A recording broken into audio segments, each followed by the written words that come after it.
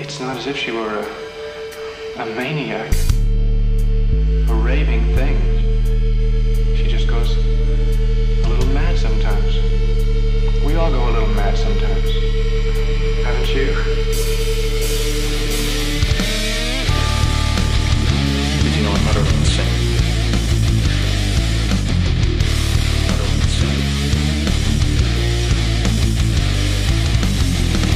Don't you blame the movies! Movies don't create cycles! Movies make cycles more creative! Like scary movies.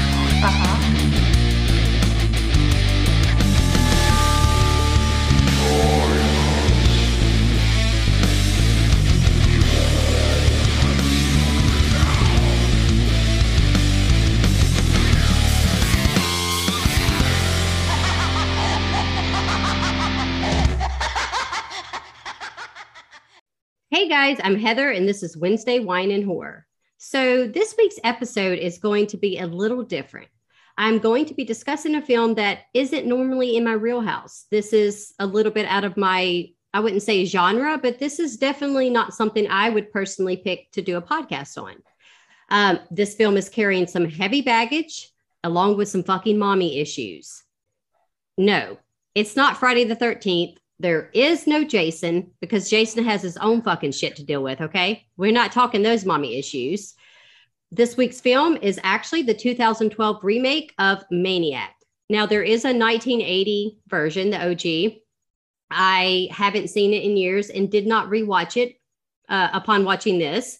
So I don't really fucking remember anything that happened in the 1980 version, but that really doesn't matter because I'm not doing this shit alone. Look, this is too much baggage for me to carry.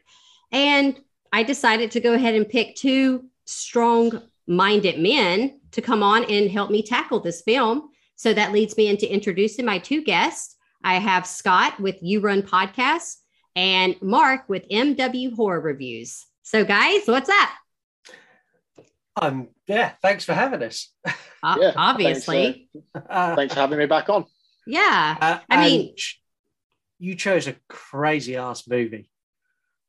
Okay, but like in my defense, I say I chose it.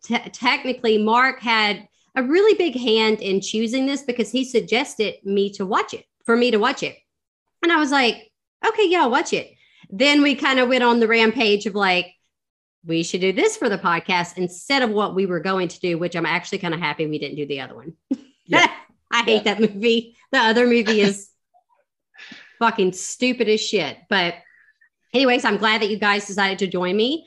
I already know how Mark feels about it. Scott, I think that you like this film quite a bit too. Yeah, I like it. I've got some issues with it, but nothing that's going to upset you. Well, I don't really get upset that easy. So you might not upset me, but you might upset somebody else. Yeah, maybe. He's very delicate about his movies. I mean, all you've got to do is say one letter and one number and he gets all touchy. Right, we're having a night off. We're not doing that on this show. We're not doing that tonight, all right? We're look, no more verbal abuse. We got to stop it. No more abuse against Mark. No. Okay, I vow I will keep my abuse to a bare minimum for the remainder of the show. I'm good with that. I mean, I am not going to vow anything because this is how I show my like expression of like or love, right? I'm very mean, but it really comes from a really good place, like my heart. That heart right there. There is my heart somewhere. But anyways, this movie is really, really good. I am really glad that we picked it. It's going to be a lot of explaining, probably more in depth than I typically do, because normally I'm just like, oh yeah, this girl showed her titties and scene, we're done. Yeah. But this one's way more complex. But before we get started into the movie discussion, we have to talk about our drinks. I'll go first. I picked this shitty ass wine. It's a Beringer Moscato, which, okay, I have to do shout out to Marriott, Lady Crisis 7. She might be a little disappointed that I did a Moscato because her and I are not fans of Moscato wine, but I did what I did, Mary. Sorry, still love you. 9% alcohol by volume. And so far, if you guys could see my face, I'm just like, it's okay. It's fine. So what are you guys drinking? And you can fight over who goes first because I don't have any order. Go on, Mark. I'll let you take it. That's so sweet. Oh, thank you, sir. That's very kind of you. I am drinking a Beavertown Neck Oil IPA. It's very nice. They do other brands. They do all sorts of different flavors and concoctions. And yeah, this is probably third in the list of how good the options are. So yeah, it's all right. I give it a 4.5 out of 5. Yeah. Yum. I'm giving my Steady wine beer. Steady a beer. 1. If you were closer, I would swap with you. Yeah. I am drinking, as always. I should be paid for advertising this because it's every time I come on your show. I am drinking a Carlsberg Danish Pilsner, 1847 onwards. And it's very nice. It's my chosen beer every time because I like it. Every time. Every time. Every it is. time. I've noticed it as well. Yeah, you did. You went. Is that the same one you drink always? Like, it's in the green tall, like what we call in the South. So I don't know if you guys call it this tall boys. It's like a tall. I see what's happening here because in the UK they do a advert where Carlsberg makes the greatest of everything. Yes. I see what Scott's doing here. He's going for if Carlsberg did podcasts advert. Yes, I am definitely that. If Carlsberg's on podcast, that would be it. Yeah, I'm 100% in for that. Well, that's okay. If that's what you like, I always try to mix it up, do a different wine per episode. Doesn't always work out. Sometimes I just kind of pick the same thing, but that's fine if that's what you like. Yeah, if I changed it, I'd probably get really, really pissed really, really quick, and your episode would be completely useless because I'd just be slurring. Well, I may have done that last night. I'm just saying, I'm not shouting out anything about that because that's my business, but I'm not going to say that I didn't sound a little bit like, wow, it happened. And I tried my best to keep my shit together. And then at one point I just zoned off and forgot we were recording and started playing a game on my phone. And then I was like, oh, it's my turn to talk. Is it me? That sounds like a very interesting episode. And in case anyone's concerned, that wasn't true crime. And no, it was absolutely not. No, we should definitely this is the thing. And some people may not know this, or a lot of people may not know this, but I co-host with Scott on True Crime on the You Run podcast, True Crime. So that should definitely go to video. I almost feel like some episodes, they should go to video. Yeah, I think, especially the last one we done should have gone to video. But maybe we'll see how the next one goes and we'll put that to video. Oh, yeah, for sure. All right, you guys, so are you ready to get into the discussion of this fucked up movie? Fucked up, but very good movie. Yeah. All right, so here we go. We open to an outside shot of people in the streets and a few ladies that have clearly had a few drinks. They are flagging down a taxi and only one of them gets in. So the two girls are kind of chit-chatting. The one girl's like, I think she tells her, hey, let's go back in, let's party. And the other girl's like, no, she's ready to go. So the girl that's left alone on the streets, she's approached by this guy who is clearly trying to hit on her. The whole time, I think he asked her, hey, can I just at least have a cigarette? And I'm like, get the fuck on. At this point, I'm like, are they in New York? Let me clarify that. Were they in New York? No, I didn't actually research into this. The original set in New York. But this one is based. The original is, but this one is based in Los Angeles. Okay. For some reason, when I'm watching it, I got the New York vibe. Yeah. And I think it's because my mind went back to the 1980 one because I remember, yes, he was in New York. Something about the landscape. It just looked really, I don't know, New York-ish. Is that a word? It is today. Yeah, it is now, yeah. So clearly she isn't having this guy hit on her. She's over it. She tells him to fuck off. And again, like I said, he asked for a cigarette. Well, as this is going on, you hear a voice say, leave her alone. But you're hearing this voice from outside the shot almost, so you don't know who it is yet. This is, of course, being seen and heard from another point of view. And this is one thing that I really love so far about the opening of the film is that you're getting the point of view of the other person. You don't know who this person is yet, but you're getting this shot and everything's focused on the outside. Everything's focused on the girl. And I found that interesting. Yeah, there's some, the way they film this is really clever as well. So they don't just film it that they're watching the girl and the girl stays center frame.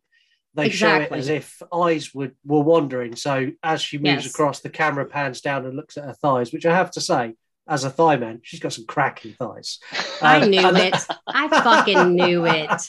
But then they pan back up. But it's following wherever the eyes are going. That's where the camera's going. And it's great. I have to say, not to jump ahead too far yet, because we're not there, but most of the women were really pretty in this movie. And again, I'm like, but did you see Frodo? Like, what's going on? Like, not as convincing, but again, the 1981 Frank character, like, I can't remember his actual name in real life, but he is not an attractive man. He's scary as fuck looking. Yeah. So and Elijah Wood. The original's not done in POV either, is it? I don't think so. I think it's just shot as a regular film. You need to watch it. It's pretty fucking bizarre. But anyway, so the girl's continuing to walk down the street. She stumbles, and then we again hear that creepy voice say, "It's okay, Judy. I know where you live." And at this point, I'm like, okay, like this, she's being stalked. So we cut to the cast names and the point of view of someone else driving. You see this whole shot, and you're getting the shot of basically the whole city. Now we cut to Judy being dropped off by a taxi, going into a building, which is where she lives. She is on the phone, which is a big no-no. Like, you're a single girl, you're by yourself, and you're on your cell phone. You walk into your building, and it's super fucking dark. Like, don't be on your phone. That's a PSA for the ladies, okay? You're going to get killed. Like, well, I'm just saying, like, you know how it's like, you know how it basically, someone's on their phone and they're kind of not paying attention. They're easily accessible to getting caught, to getting attacked, because they're not paying attention. They could literally care less. So as she walks in, she's walking up the stairs to her floor.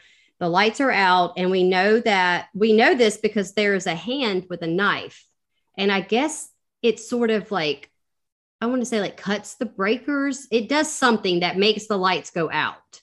Yeah, and I've got to say, working in construction and electrical construction, this motherfucker would have been sent 50 foot across the room, sticking a knife into a fuse board.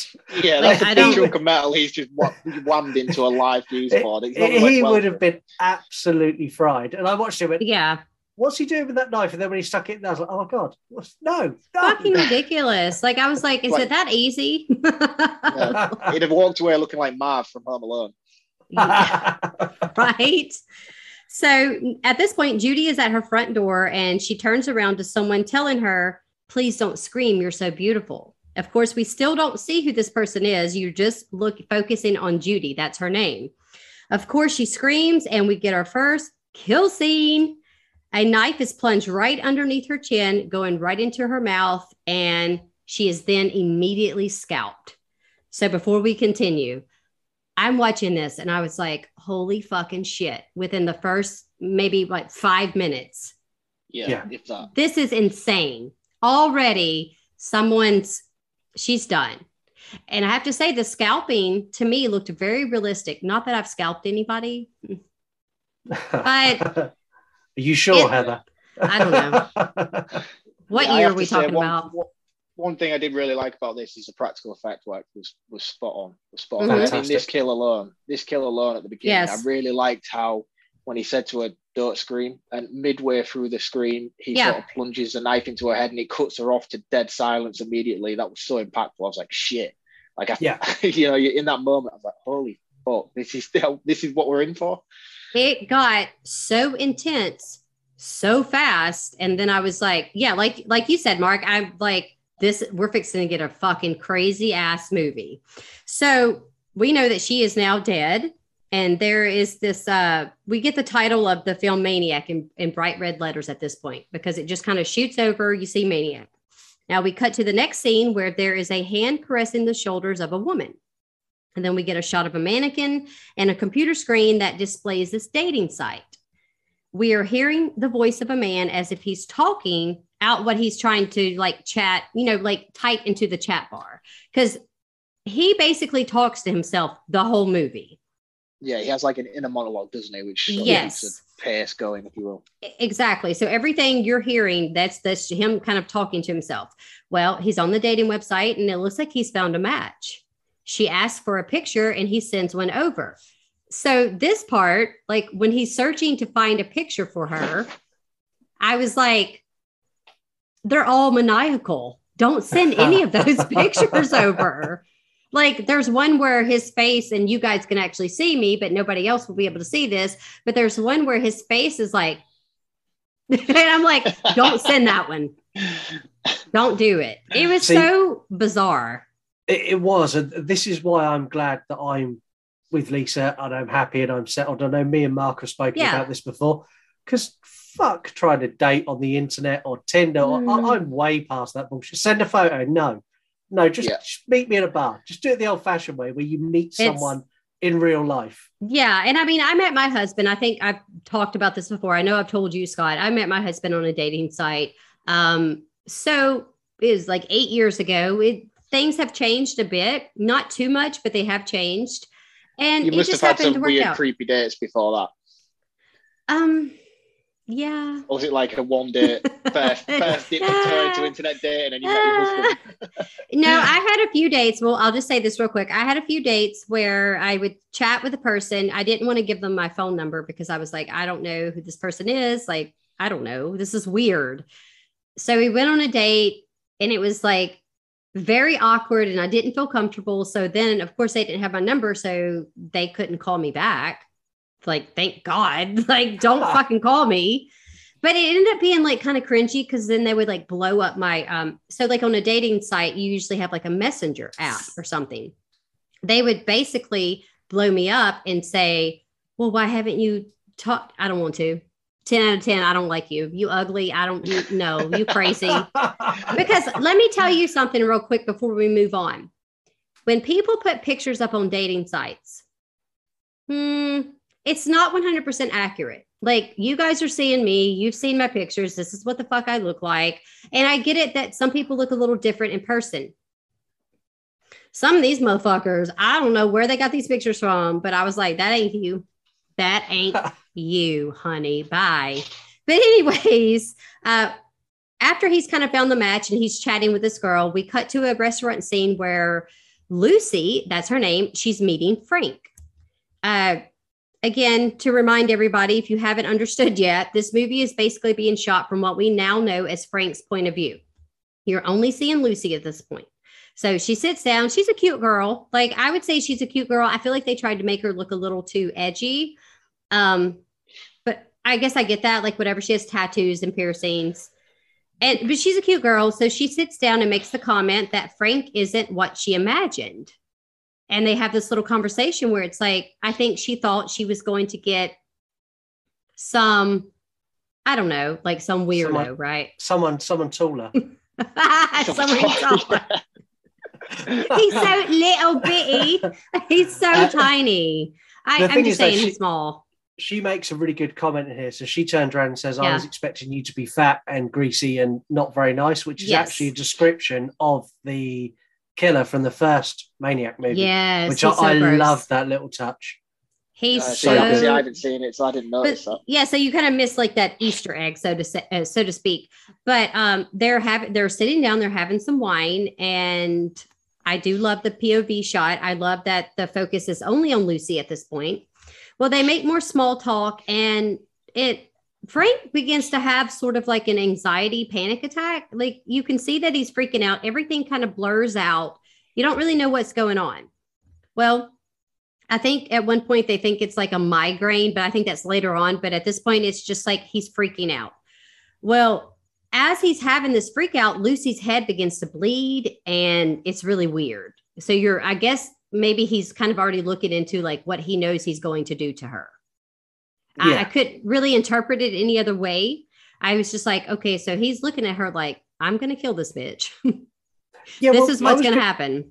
I was going to ask you, so when he had his little freak out and he runs off to the bathroom, if you were on a first date and someone done that, would that pretty much be the end of the date? Because in my head, I think that's where a girl would go, you're fucking nuts. Goodbye. Thanks. See ya. Yeah, I would be gone before he got back out of the bathroom. I think I'm going to dine and dash. Yeah. Yeah. Yeah, I mean, like that's a little bit too weird for me. Like, if that would have been disclosed at the beginning of the of us talking, and he said, "Well, you know, sometimes I have these anxiety attacks, or maybe I have migraine issues. Maybe I could go into it being more open minded." But he just straight up fucking left. Like, he's gone, which takes me to my next part. He runs off to the restroom, and you see that he's taking some pills, and we do get a shot of him looking into the mirror. So this is probably our first like actual shot of him where you actually see him. So now we cut to Frank driving Lucy home, and Lucy like loose. Okay. Because she wants her some Frank, and you can definitely tell that. She invites him to come up to her place for a drink, and they're now at Lucy's place, and she offers him a glass of wine. He declines because he's like, I have to drive myself back home. Lucy puts on, and I love this part, Lucy puts on Goodbye Horses, the song, which is, of course, in Silence of the Lambs. I fucking loved it. I was like, what a weird but lovely song choice. It was so strange to me. I don't know why I thought it was weird. The music and the soundtrack to this whole film is incredible. Overall, I thought it was one of the really, really strong elements of it. And it's done by a guy called Rob, who does, I mean, his stage name or whatever you call it is Rob. Yeah, I saw that. Yeah, he's a French producer and stuff, because this is actually produced by Alexandre Aja, who does quite a lot of horror films. He like the Hills of Eyes remake and stuff like that. So I think he must have brought him in on this. And I think he's done a fantastic job. It really does cement the quality of the whole film, I think. Okay, so we all decided that we love the soundtrack, right? Soundtrack's great. The song is great. So at this point, because they're in the apartment, Lucy is getting a little loosey-goosey.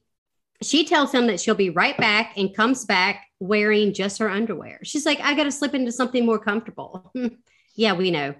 We know. She's trying to bang Frank. Like, I still don't get it. Like, again, I'm not really sure what's going on because, like, I'm not banging Frank. He looks like an actual murderer already. Yeah. I feel like she's already heavily invested now, though, isn't she? She's like, I'll take my chances. It's better than nothing. I mean, wine makes you do crazy shit, and that's what they were drinking. And so, but I was like, but would I ever do that in that situation? No, I'm gonna leave. I'm gonna act dead. Like, I'm gonna play dead. Like, and I think me and Mark will attest to this. First night comes on that strong. She ain't getting called tomorrow. No, I'm not marrying this lady. No.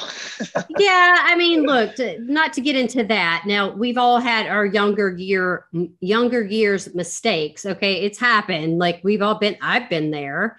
But I'm not going to go into a situation where, like, if I were meeting someone, I'm already going back to their place, like, after I literally just met you. Now, that's not going to happen for me. I have to be like, we got to talk. We got to get to know each other, because I think everybody pretty much is a serial killer. And in this movie, Frank must have thought he'd won the fucking lottery. Yeah, she was cute, but I think that she's not the cutest. We'll get into that. We'll get into that later of who I really think is like an actual beauty queen. So she's in her underwear and she's asking to take off his coat, and Frank kind of like proceeds to take off her bra, and we get this like little bitty titty shot. So we do get some boobies. So you're in the fashion of my show, you're going to see some boobs. Like, hey, it is what it is. And she walks back up to Frank and is kind of like basically throwing herself on him. And I felt like a little desperation on her part. She's basically like, touch my body. Yeah. There is no like, let Frank do it. No, it was like, touch my body. And there's groping. He starts to touch her boobs. And this is where I think me and Scott, we discussed this prior to the recording. His fucking dirty ass fingernails. Yeah. You're not touching my boobs. You're not touching me. Yeah, I cannot. I'm putting that down to all the time he spent like working the fields in the Shire. That's why he's got such dirty hands. He coming for your neck. He coming. See, I can't really get down with the like Lord of the Rings jokes as much because I only saw the first one. I'll probably do a joke later, but not right now. But like it's just ridiculous. Like I am a very clean person, and so when I saw his fingernails in his hands, like he has cuts too, if you notice, all over the top of his hands, and we find out later why he has that many cuts on his hands. But it's just it's kind of cringy. Well, Frank is groping her and you can hear him moaning. And as he is doing this, Lucy is asking him very bluntly, are you going to fuck me? Like she's not wasting any time. And then when she says that, he's just sort of thrown down onto her bed. Like, I guess she threw him down. I don't know. It was like he's on his back. So he's ready. And you get a shot of Frank looking up at Lucy's mirror that's above her bed. So she's very kinky. We already know, like, this is not her first fucking blind date, so to speak. Well, Lucy begins to perform fellatio on Frank. I kept it PG. Y'all like that? Y'all like that? Oh, I know big words. Because if you guys don't know what that means, I don't know what to tell you. You need to look the shit up. Go Google it. You'll find out. And so while she's doing this, okay, oral sex, that's what she's doing. Frank, the look on his face is terrifying. Like, because I'm thinking, I think a man would enjoy that, but he sort of looks like he's like terrified. Like, what are you doing to me? It definitely would. It wouldn't be the look on my face. My look on my face and Frank's would not be the same. Yeah, I mean, we have to assume cringy. We have to assume at this point that this is obviously Frank's. What I took away from was this was like Frank's first sort of sexual encounter, if you will. I mean, I don't think he's very well versed with the ladies, hence why he does what he does. I'm going to agree with you, Mark. First sexual encounter, if you will, which is why I think he was so confused and shocked by it. And how fucking wrong does he get it? Extremely. He gets it really wrong in a second because as he's making this face, he's kind of looking up at the mirror. Frank then, because you don't see Lucy at first because she's down below. So Frank then grabs her by her throat, choking her. Like he just starts to, and this scene was so intense because for me, like when you see choking scenes in movies, it's not typically like, I don't know, it's not that intense. It's like they choke them in 2 seconds and they're dead all of a sudden, which honestly, it takes a lot longer to choke someone. That's like one of the hardest ways to kill somebody is to actually physically choke them with your hands. But the way he does it, kill scene, because she's dead. Like he fucking chokes her to death. And we cut to a shot of Lucy's dead body and Frank is talking to himself saying, look what you made me do. And out comes the scalpel and off comes Lucy's scalp. Again, the sound of him taking her scalp off, I was like, this is intense. Like, what the fuck is happening? Like, you could hear it in the way the shot of the scalp. To me, it just looks so realistic. I've, again, never taken anybody's fucking scalp off. It makes too much mess. I'm not going to kill somebody that way. Like, no. Yeah. I think this comes a lot down to the way they chose to film this with a point of view aspect of it. I mean, it feels very, especially when you're watching this on a big 4K telly, it's a very realistic approach. You feel like you're in Frank's shoes when you're watching it, and it's very uncomfortable. And especially this choking scene, I felt it went on for a little bit longer than it was necessary. It did, but I think that shows the realism of like if you were choking someone, you can't choke them for a second and they're dead. Like no. It was the way that he choked her, and it was everything leading up to that. Well, obviously she's dead. Frank, then he's in the bathroom, he throws up, and that was pretty disgusting. I was like, is that more gross than the scalping? Yeah, I think so. But I didn't understand this. I don't understand why he did this. Does anybody have an insight onto why he then decided to, because this isn't his first kill. We've seen this isn't his first kill, the first time he's done it. I don't understand why in this situation he decided to go and why he felt like, sick after. Throw up like that. Do you think that was due to the sexual encounter as well, or maybe? I think, just my opinion on it, I've only seen this movie twice, and it's one of those movies that you go into and you can have pretty much any opinion on it. So I think that he got overwhelmed with the anticipation of everything. And it's almost like when you get really excited, that sometimes people get really excited, they almost want to throw up, right? You're so excited, like your nerves get to going, and something elates you so much so that you kind of want, like, I get so excited sometimes I feel like I'm going to throw up. So there was an excitement in it, but also I don't think there was any regret. I don't think that he felt like, oh, this is sickening. Why did I do this? I think it was the excitement. Yes, he was getting a BJ and then he chokes her, scalps her. That's a lot for anybody to take in on a Friday night. Yeah, and he's incredibly brave as well, because any man who's ever received any form of oral sex, you do not mess with the person who's doing that, because that can go horrifically wrong very, very quickly, especially if you're choked. I would imagine the first reaction is to bite down, surely. Yeah, I was going to say, especially if they've got a full set of teeth. Yeah, it's definitely a brave decision to make. There are no gummy women in this movie, okay? She had all her teeth. Yeah, I don't get that either. I feel like if someone was trying to choke me during a sexual encounter and I'm not for that, and I was Lucy and I'm doing that, I'm going to bite your dick off. Like, bye, penis, it's gone. I'm going to bite. So that way I feel like I can escape because I've hurt you, because apparently, like, your private parts are very sensitive. So don't do that. Yeah, they're not designed for teeth. Anyways, we're not getting into that. That's a whole sex education podcast that that might work. That might work. But anyway, so obviously Frank is sickened. I feel like he's sickened maybe by what he did, but not really. Then we cut to Frank saying, I have a surprise for you, while he's pushing in a mannequin and then removing Lucy's scalp from a plastic bag. So at this point, he has this mannequin like wrapped up, I think, in some type of plastic wrap or something. And he takes the scalp out of a plastic bag, puts it on to the head of this mannequin. And not only does he do that, he fucking staples it on. He's like, oh, this is going to hurt a bit. Well, no fucking shit, it's going to hurt. Like, but it's a mannequin. So he talks to these mannequins like they are real, which is a part of the psychosis. If you start to watch it, he's going down. Like, she went down and you see what happened to her, but like, he's going down. Clearly this is not normal, but he does that. And this whole scene is super cray cray. So then he is introducing the dummy Lucy to his other dummy girlfriend. And it's almost as if he believes these mannequins are real.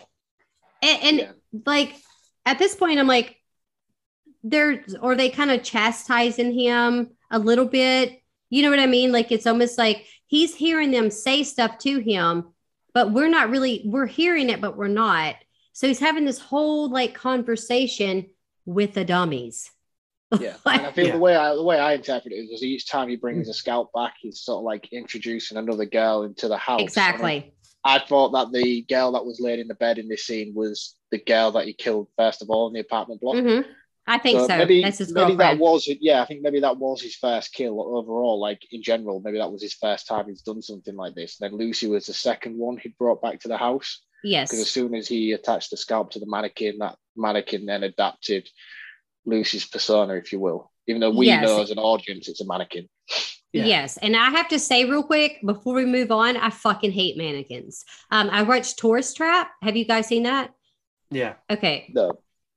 Okay, well, if you don't like mannequins, it's definitely not for you.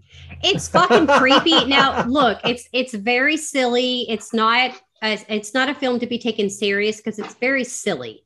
It's 80s, right? Yeah, like early 80s. 83, I think. Yeah, so super cheesy, stupid. But anyways, those mannequins, like, fuck that shit. I'm not afraid of much. I don't like mannequins.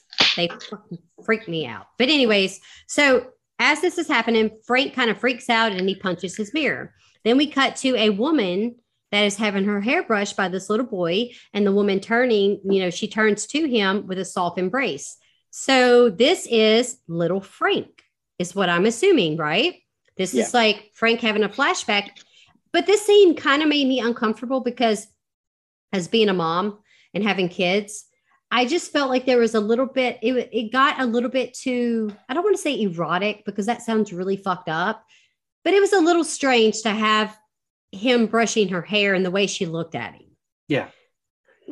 So maybe there was some abuse going on, but it was not really put in the forefront.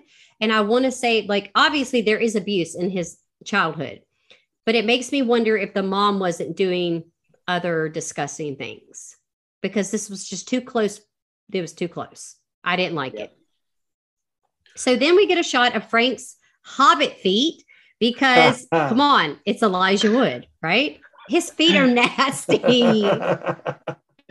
Clean your toes. Do you know when they were casting this, they struggled to get an actor to find it to play that character, but then they realised Elijah Wood. Oh my God, mate, you are on fire with these dad jokes. Oh, he's got more. I know he's got more because I have not heard the best ones yet. So as most of everybody knows, like I talk to these guys, you know, like on Instagram pretty often. And so it's like, this is going to be fantastic. Scott is basically the comedian for Wednesday Wine and Horror now. So in case you didn't know. That's my new goal. We'll go in with an impression next and we'll do Smeagol from The Lord of the Rings because he's got dirty hands and dirty feet. So it's dirty little hobbits is. And see, I haven't watched the other two, but I don't know if I have 500 days to watch those. So, it's worth it, trust me. I'll try. Anyways, so he turns to look at himself in the mirror, and then we get a shot of him walking towards the front door. You see a woman outside taking pictures of the place. She is taking pictures of the mannequins because Frank owns a store that has all these like old, I guess like older mannequins in it. They begin to talk and Frank notices that she is French. And I want to talk about this. I don't know any people that are French. Like I don't know any French people, but I did not. One problem that I had with Anna, because we're going to get into that, but I went ahead and told you guys, Anna, I didn't find her accent super convincing, but I don't know if it's because maybe she lived in the States for so long that her accent kind of watered down. She is actually French. Is she really? Oh she actually is French, yeah. Fuck. I was like, but is that what it sounds like? I guess I've never talked to anybody that had a French accent. So it is totally different. And I was just kind of like, okay, that's fine, whatever. He invites her in to look at his work. And then we're all shown all these different mannequins and their unique styles, which I thought was pretty cool. He has all these vintage, mannequins and stuff. And she seems to be really enthralled by them. She's like really into it. And she proceeds to ask Frank if she can use them for an art project that she's doing. And this is where we find out that the store was Frank's mother's. So she owned it. He's taking over it now. And his mother's name was Angela. So she ends up asking to rent the mannequins. Frank seems kind of hesitant, but she leaves her number and gives him her name, which is Anna. Anna walks out, letting Frank know that he has lipstick on his face, which I guess he was making out with one of the mannequins prior. Yeah, I think so. I've got to say that Anna is very, very strange. Anna is strange, but she's gorgeous. I have to say that as like a straight woman, though, like I found her to be, of all the women in the film, like he's killed the first two. I just found something like she's so pretty. And so I was like, okay, yeah, she's fucking weird as fuck, Scott. Yeah, like, she is weird. She is weird. Like who gets like turned on by touching mannequins? I don't think, hey, you do you, boo. Yeah. Not me. Yeah, I'm saying that, Mark, out of the three women we've seen so far, which one is your cup of tea? Which one's the... mine's the first. Mine's the first, because those thighs are... The thighs. We know, they ain't stopping. Yeah. Oh, God. Yeah, I'm going to go with Anna. I think Anna's a very, very pretty lady. Yeah. I mean, they're all equally very pretty, but I think Anna is so far the strongest of the three. I want to get so much backlash for comparing women now on this show. No, you're not. That's what we do. No. This monster competes women against each other. Shame him. No, it is what it is. Like Judy is pretty. I didn't really check her thighs out. So so Scott, I'm going to have to go back and check her thighs out, I guess. I don't know. And I don't know. And Lucy just wasn't that cute to me personally. I just feel like because they made her character look so like hip. And it was like, we get it. She has tattoos. Well, I have fucking tattoos. I don't try to look like that. It's fine. So we cut to a room full of mannequin parts and Frank's fucked up girlfriends. He grabs the can of Raid to get rid of the flies because he has actual flesh in that room. And it's like the weirdest thing that he's annoyed that there are flies in his room because you got scalps in there. You got flesh and blood. And I love the fact that he grabbed the can of Raid and sprayed the shit out of the mannequin's face. I was like, well, she doesn't feel it. Thank God. Like she doesn't know. But he begins to scrub his hands with the steel Brillo pad while also having an attack. Again, he's having this like kind of weird, whatever you want to call it, psychosis breakdown. And then you notice he's scrubbing his hands with that Brillo pad. So of course, that's why he has so many cuts. Because if you guys know the steel Brillo pad, they're pretty aggressive. Yeah. But he's scrubbing. He didn't do a good job, though, Scott, because his fingernails still dirty as fuck. Yeah, they are. He definitely skipped cleaning the nails. He didn't do that. So Frank takes his pills and he's having like a small flashback of Anna in his store. We see him sitting in a chair and he gets up to brush his hair and he puts this huge hunting knife on him. So at this point, we know like he's getting ready and it's like he's back out on the hunt. Like he's leaving, going back to find him somebody else. And we cut to a city scene where Frank is clearly on the hunt for his next victim. You get the POV of him watching all these women walk down the street as if he's at an auction trying to find his next piece. Because that's what it looked like to me. Because you're getting a shot of all these beautiful women that are walking down the streets of LA, because I thought it was New York. Thank God for Mark and his brain, because I'm like, this is New York. And I didn't think to look it up because I half-ass everything. Thank IMDb. I don't do much. I think IMDb. So we then cut to an outside shot of a woman doing some aerial acrobatics. I think Frank has found his lady at this point because when he focuses on whoever, that's the next victim. And so as she's doing this, she kind of finishes up. There are some women talking, and the woman that was performing the aerial shots is now half naked while brushing her hair. Again, we get some boobies. They're really, real quick. I was really kind of shocked of the amount of nudity because I don't really recall so much nudity being in the 1980 version, but I could be wrong. Like it's been a while since I've seen it. There was some, but the boobs in the 1980s were very much 1980s boob shots. They're sad. They're like this. They're like this. Yeah. Wait, they're like this. They're sad. They're sad. They are sad. It's like, okay, sorry, I have to say it. What I call sad boobies would be orangutan titties, right? Because have you ever seen an orangutan and their titties are like, I'm going to stand up for you guys. They're like down here. I really want Scott to see my shirt again. Anyways. So as this is happening, you get you're seeing this from Frank's point of view. Excuse me, I can't talk already. She hears a noise and walks towards the closet. Big mistake. Don't do that. Only to be startled by one of the other girls. We hear her name is Jessica, and it's kind of like, hey, wait for me. Don't leave without me, because she's hearing a noise coming from the closet. And it's like, don't walk up to it. Get the fuck out of there. That's me. It's like, if I hear something in my closet, my ass is gone. Like, I'm not going to go investigate it. This isn't Halloween, right? Like, we're not hiding in closets, but Frank is. So the girls want Jessica to come out and have drinks, but she is ready to go home. And they are all in a subway station, and Jessica kind of approaches the train to get on because the rest of the girls have left. Well, while she's on the train, you can see that someone is watching her. She notices this and she quickly gets off. So Jessica is now being chased because it jumps really fast. It's like she knows that Frank is watching her, and you're only seeing Jessica. So you're only seeing it from his point of view. Of course, she's yelling, like, leave me the fuck alone, get away from me, help me. But one thing that bothered me is that they're in a big city and they're in this fucking train station. There is no one in this entire fucking station. Like, is there no one there? Like, you don't hear this woman screaming as she's running through the station. I'm like, how do you not How do you not hear that? Like, this bitch is running, screaming. She has heels on. They make a lot of noise, if you guys didn't know that. Super fucking stupid. The thing is, though, it's one of those things. It's like, I kind of like scenes like this because there will be someone off camera who would have heard. And that's what makes it worse, is that no one come to help. Yeah. Nobody did. She's running through the subway station. She ends up getting out and she's outside. And so we see that, she's running outside. She's kind of running along like a gate or a fence or something.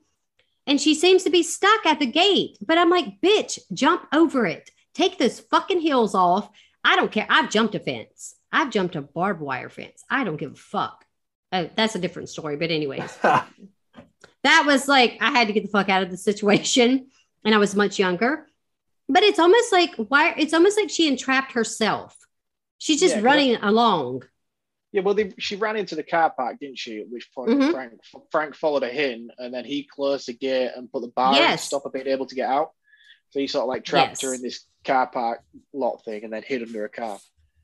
He does, because Frank pulls out his knife and hides underneath the car, as Mark just mentioned.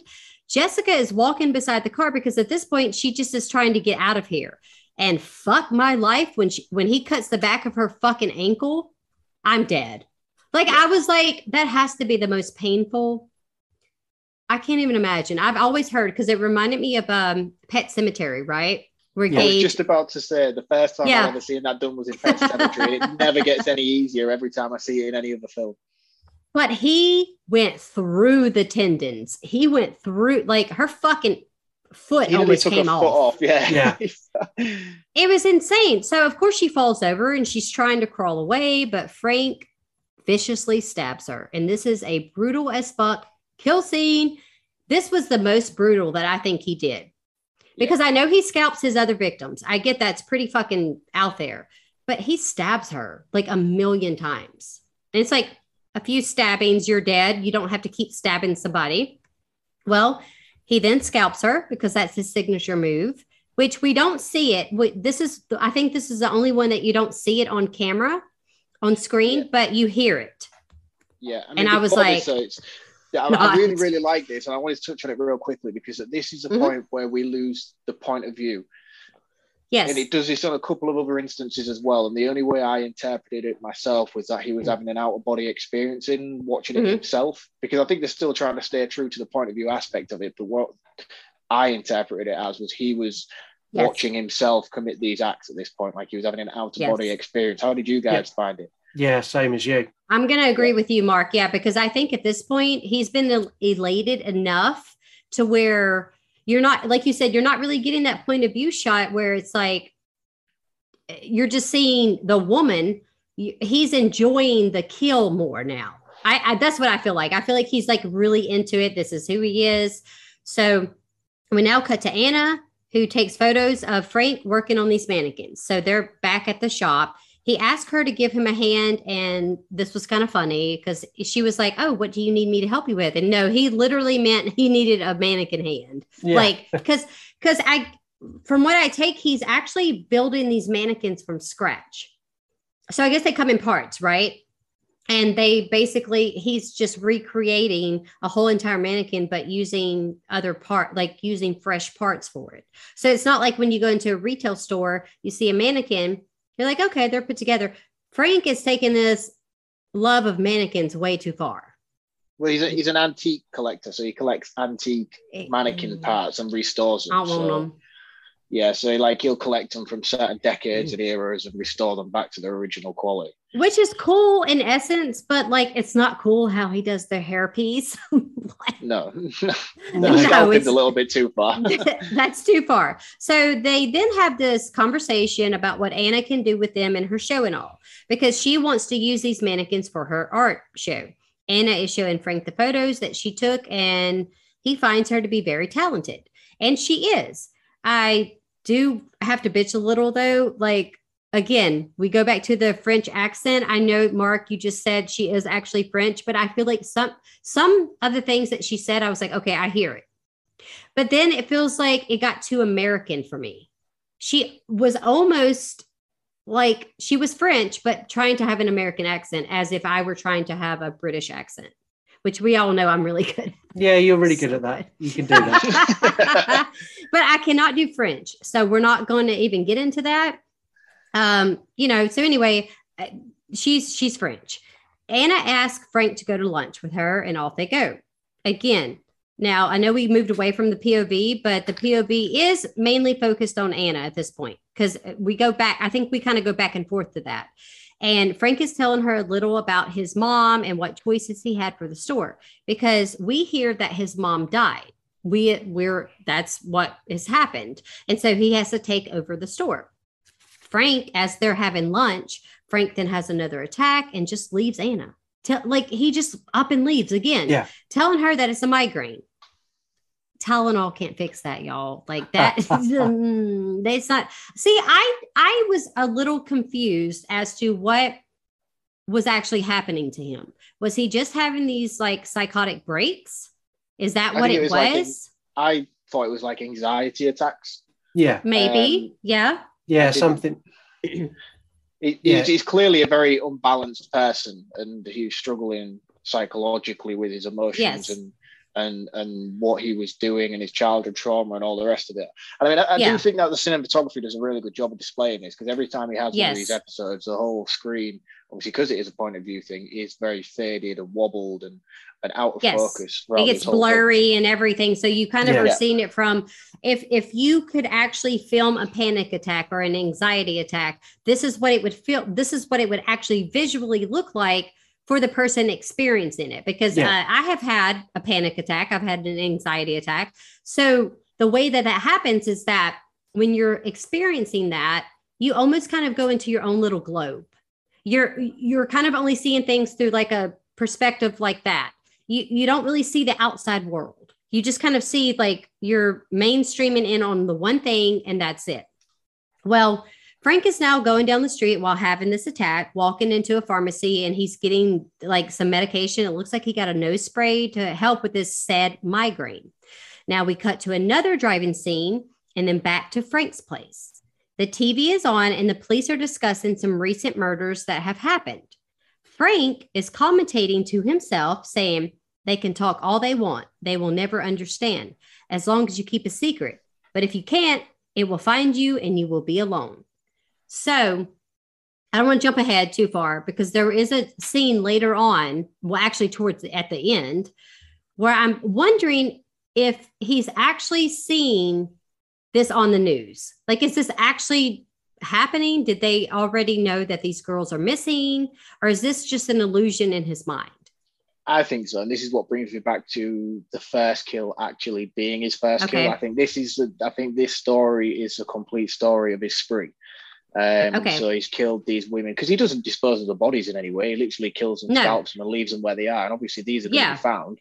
I mean, this whole thing seems like it's filmed over the course of maybe 2, 3, 4 weeks. Yeah. So obviously as the kills are happening, they're slowly making the way into the news. You see sort of like people in the park reading newspapers which says murder spree suggested, etc. So I think these are actual events that are happening, and the police are slowly sort of starting to not necessarily creep in on him, but they're becoming very aware to the situation. Okay, and I will get back to that like when we get towards the end, because there was a question that Anna happens to like make a comment at the end of it where it made me believe that maybe this was just an illusion. Like in his mind, he thinks I'm going to get caught. But anyway, we'll get to that. Okay. So now you start to hear a woman's voice yell out, "Frankie, honey, where are you?" We then see a woman who is with 2 men. They are kissing, and it's very much implied a menage a trois is about to proceed, because mommy is about to get a freak on. We see the woman doing coke off of a platter, and then you kind of see her look up as she can see that someone's watching her. And it's not okay. It's fucking little Frank. Like, this bitch is so nasty. Like, do what you want to do, okay? You can have your freaky shit. I don't care. But like, your literal little son is watching you with your titties out. Like, her boobies are big and they're out. And it's like disgusting in that sense, because like, I'm fine with whatever. You like what you like. But don't do that shit in front of your kids. And then she's fucking doing cocaine. Like, yeah, this scene was really, really fucked up. It's very fucked up. All of us are parents, and all of us at one Yes. point or another have either had or will have a moment where you are midway through something and you get the door swing open and, Mummy, Daddy, fuck, go away. Mommy, Daddy, it's Yeah. Peppa Pig. but when that happens, No. you stop. You don't just stare at your child and continue. What the fuck? Well, is okay, going on? first of all, I'm not going to have two men. I'm married. First of all, that's not fucking happening. And it wouldn't have happened if I were single. Secondly, I don't do drugs. I'm not talking shit about people that do them. You're on your own journey, honey. Do what you do. But the fact that she's fucking has two sleazy men in there, and I think that we're assuming it's probably like 80s, maybe that time, like early 80s or something. I think it's early 80s. I tried to figure out when this was set, and I couldn't. I googled and all sorts to try and figure out what. I feel like it's 80s. Time. Yeah, I couldn't figure out the time. But then again, with the internet dating thing as well, like I couldn't work out because I mean that's surely 90s. 90s maybe. No, I feel like it was like late 80s. I feel like cocaine is a hell of a drug, obviously. Like, yeah, but internet dating wasn't about in the 80s, or was it? Surely that's like no. I think, that? yeah, internet dating came upon, I would probably, I don't even know, 2000s, maybe? That's what I mean. That's why I was so confused Yeah. by the actual timeline of when this took place. I mean, obviously the flashback scene is of his mum. That could have been Yes. 80s, but I didn't know when the actual present day Frank was set. Yeah, exactly. I get what you're saying. And also, we don't know how old Frank is in the film, like present day. Like, we have no idea how old he is. We're going to assume he's 28 to 30. I'd have said 30. Yeah, I'd have said 30. Yeah. But anyways, as you know, she's doing this and she kind of looks and sees that it's little Frank, and she's kind of urging them to hush. It's almost like she's like, shh, like mommy's doing her thing. Fuck, wasn't it? I just look, she's a terrible piece of shit person. I cannot deal with this. And of course, he's having this flashback. And then we cut to Frank now looking down on himself and seeing that his bottom half has become a mannequin. This was a fucking crazy scene. Yeah. Like his genitals are like Ken doll. Yeah. Like, there's no actual penis. It's like a hump. Like, yeah. It was this scene in particular which made me come back to the earlier scene, which when I was saying, I don't think he's had any sexual experience prior to this, because it looked down as if to say like he didn't have anything or he didn't know what to do with it, kind of thing. But okay, repressed sexually. Let me say this. So do you think that because he saw his mother doing these sexual acts and she wasn't just having sex like a normal person would have sex? This is like she's having threesomes and like she's doing drugs. So I feel like he thought maybe sex, that's what sex was supposed to be. That's what like love was. Like, yeah. So it screwed his mind up already because again, he has multiple women that he's after, but he's not satisfied with just the one. That's why he keeps killing. That's why he keeps finding new victims, because it has to be like, well, look what mommy did. Yeah. His mummy definitely giving blowjob issues. Anyways, it's so bad. So we cut to Frank on the phone speaking with Anna, apologizing to her about his like migraine attack. And you hear her thanking him for a necklace. So he gets her this necklace, which I feel like, was that what Lucy was wearing at the beginning? Was it the heart? Yeah. I can't remember. Yeah, it was the first girl he killed was wearing a heart pendant. And that was the pendant that he gifted to Anna. Okay. So it wasn't Lucy, it was Judy. It was the first one with the thighs. thighs. Yes, it's Judy. That's it. Thighs. Yeah, thighs. Yeah. Just say thighs. Thighs. So I know. Yeah. So this whole shot is from Frank's point of view, of course, as he is watching her from his car. So while he's talking to her, he's like in his car watching her while they're on the phone. And he asks her to go out and they set up a date for the next night after her gallery. Now cutting to the two of them in this theater watching this old black and white film named The Cabinet of Dr. Caligari, I think is how you say it. Funny enough, that's actually the next film I'll be podcasting on. It was in 1920. This is, y'all see my face. I ain't got nothing. We're going to continue. I ain't got nothing to say. So Frank is hearing voices and having flashbacks of choking Lucy, and a small little jump scare happens as a mannequin appears to be sitting beside him. But it's actually just Anna. So I really like that shot because it's like he looks over and it's a fucking mannequin, but it's not. It's just Anna. Like, yeah, it's sort of like foreshadowing her future, really, isn't it? I suppose. Yeah. And this jump scene got me as well because I didn't see it coming. I watched this with my headphones on my PC, like we're recording now. Yeah. And I was really engrossed in this. And when it spun, I'm sat like I am now in the dark, and it spun. I was like, fuck.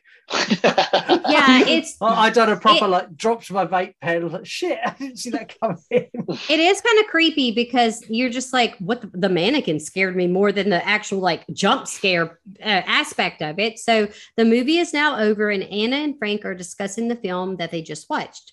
And Anna gets a phone call, and it's her boyfriend. She asks Frank to join, and there's some sense that he's not okay with this. As soon as he heard that she had a boyfriend, it's almost like even though you only see the point of view from him and you're just seeing Anna, you know he's not okay. I think he just assumed she's single. Like she's not like, because he's already in love with her at this point. If you couldn't tell that from the beginning.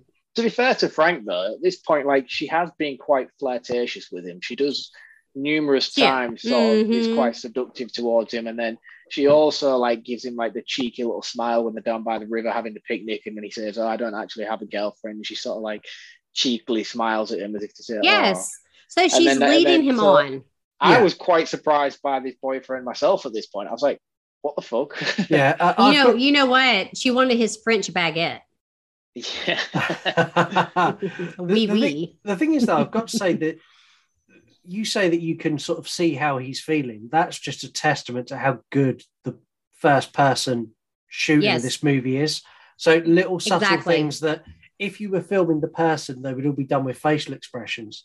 To do those looking out from that person is almost impossible. And this film nails that so many times. 100% agree, because I felt the emotion that Frank would be feeling as almost like a letdown. He's like, fuck, you know, he didn't say it, but you know it from the way that it's shot, even though you don't see his face. Yeah. So Which kudos. brings me to one thing I thought for watching this whole thing is how much time do you think Elijah Wood actually spent on set? Because this is all from his perspective, and barring the odd little reflection of him in a mirror or something, you don't really see a lot of him. This was something I actually looked up because I was curious. He was there for the full shoot. All of his voices, where you hear the voices in his head, and when you hear him speaking, all of that was dubbed in afterwards. He recorded it live, but he dubbed it in afterwards because he thought that would be a better ad to do it. So when he filmed and he spoke, it was spoke with emotion, and he liked the idea of taking it back and making it so everything he does and all the voices you hear, it's very, very monotone. And that was actually his decision. He wanted to do that because he thought it made it more sinister. And I agree. He's done so well shot. I noticed that monotone aspect of it towards the closing act, which we'll touch upon later on. But now you mention it, that is incredible. Yes, exactly. So, of course, he's upset by this. Anna leaves in a cab because she's going to meet her boyfriend. Frank is left alone, and he's walking down the streets. He sees... we get another fucked up like flashback, I guess. He sees this woman being fucked, because that's the only way I can describe it, because that is exactly what's happening, while she is scolding him saying, go wait in the car, go wait in the car. Again, it's little Frank having these traumatic flashbacks of his whore mother. Like this woman, like I am not, what is the word that you would use for someone who likes to have sex outside? Like, I don't know what the term is for it. Voyeurism? I'm not too sure either. But this is what I was going to ask you guys. At this point, I was assuming she was a sex worker and not somebody who was just trying to get her thrills. Oh. I'm assuming she was getting paid for this. That's a good point. That's a good point, because maybe which I think she wasn't. It is touched upon later on in one of the scenes, which I'll bring it full circle when we get to that point. But at this point, this is where I was like, oh well, it looks like she's just a service worker. She's literally doing this as service, and she's like, wait in the car, I'll be there in a minute, sort of thing. She's there to do her job and get paid. She's no Eileen Wuornos. I had to throw that in there because that episode is so fucking fire. So this is my little shout out. You guys go listen to You Run Podcast, True Crime. Listen to all of them, but listen to True Crime because it's amazing. Thank you. Thank you. You're going to do all of our advertising moving forward because that's all you need to know. Go and do it. Go do it. You know what? You ain't got shit else to do. Okay, bitch. Go fucking listen to it. It's like a little over an hour long. Get your shit educated. Okay. So we cut to Frank looking into the mirror as if he's trying to figure out who or what he is. Now we're at Anna's art gallery. It's her show, and all of the mannequins are on full display. And you see Anna cuddled up to her, I guess, presumed boyfriend. I was kind of surprised that they picked the fellow that they did to be her boyfriend because I already knew he was a douchebag immediately. I didn't even have to hear him talk yet. I was like, he's a fucking asshole. He's an asshole. I thought he was terribly miscast. I didn't get this part. And so as she's kind of cuddled up to him, she sees Frank and she kind of walks off and goes to meet him. He compliments on how beautiful she looks, and she does. This is one of the pivotal moments for me where I was like, this girl is hot. Like, she's very pretty. And I have always heard like the French are not, they're not real pretty, but like, okay, girl, go on with yourself because you look real good. He tells her that he loves all of her work, and there's like the sincere look of appreciation that comes up on Anna's face, which, let's take it back to what Mark said. I feel like she was still leading him on somewhat because there is this sincerity in her face as she's speaking to Frank. It's not like, oh, thanks. No, it's like, I love you. Thank you. So Frank's got lots of issues, I think is the most polite way to put it. But for sure. Anna's really not helping. She's really over. She's leading him on. Yeah, she is. And do you put that down to the fact that she's got an older guy who she's obviously with just to finance her art shows? I don't know. Another bit. He didn't care. No. He didn't give a fuck because I think, well, she says it later, or maybe she says it soon, but I think he's like in the music industry. So he's like maybe a producer or something. Well, at this point, Frank, I guess he sees him. He excuses himself and he heads into the bathroom, only to meet her dick-headed boyfriend. And he's using the bathroom. He kind of washes his hands and he assumes that Frank is gay because he makes a comment like Anna loves hanging out with her gay friends or something. And I'm like, I don't think he necessarily thought he was gay. I think he was just trying to belittle him in that situation and make him feel stupid. Maybe, but probably because he was a fucking asshole. Because he takes his hands and he like uses Frank to wipe his hands off. Yeah, he's just a dick, and he's in general. He's just a complete asshole. And for a serial killer, and for a serial killer, Frank handled this really well. I mean, Frank's a little measly dude. He can kill a lot of women, but pit him against an actual bloke who's going to kick fuck out of him. I don't think Frank's going to stand a chance, is he? He is only little, bless him. He kills women that are like way bigger than him. I'm like, this woman's 5'8". That is very true. But so what? You can't really fight against a sharp knife. Like, you're fucking dead dead. So at this point, he does sort of bash him. It's not okay. Frank then looks into the mirror as if he's ashamed, because I felt like he looked at himself like, this is me. Look who I am. I'm really nothing. And that's the perspective that I got from it, because after her boyfriend is so fucking rude, it's like he looks at himself like, And I think that goes along with the issues that he has. Like, he doesn't feel superior. He doesn't feel like he's enough, which is maybe why he kills. Like, he's trying to prove something. There's always a motive. Yeah. Do we know his motive?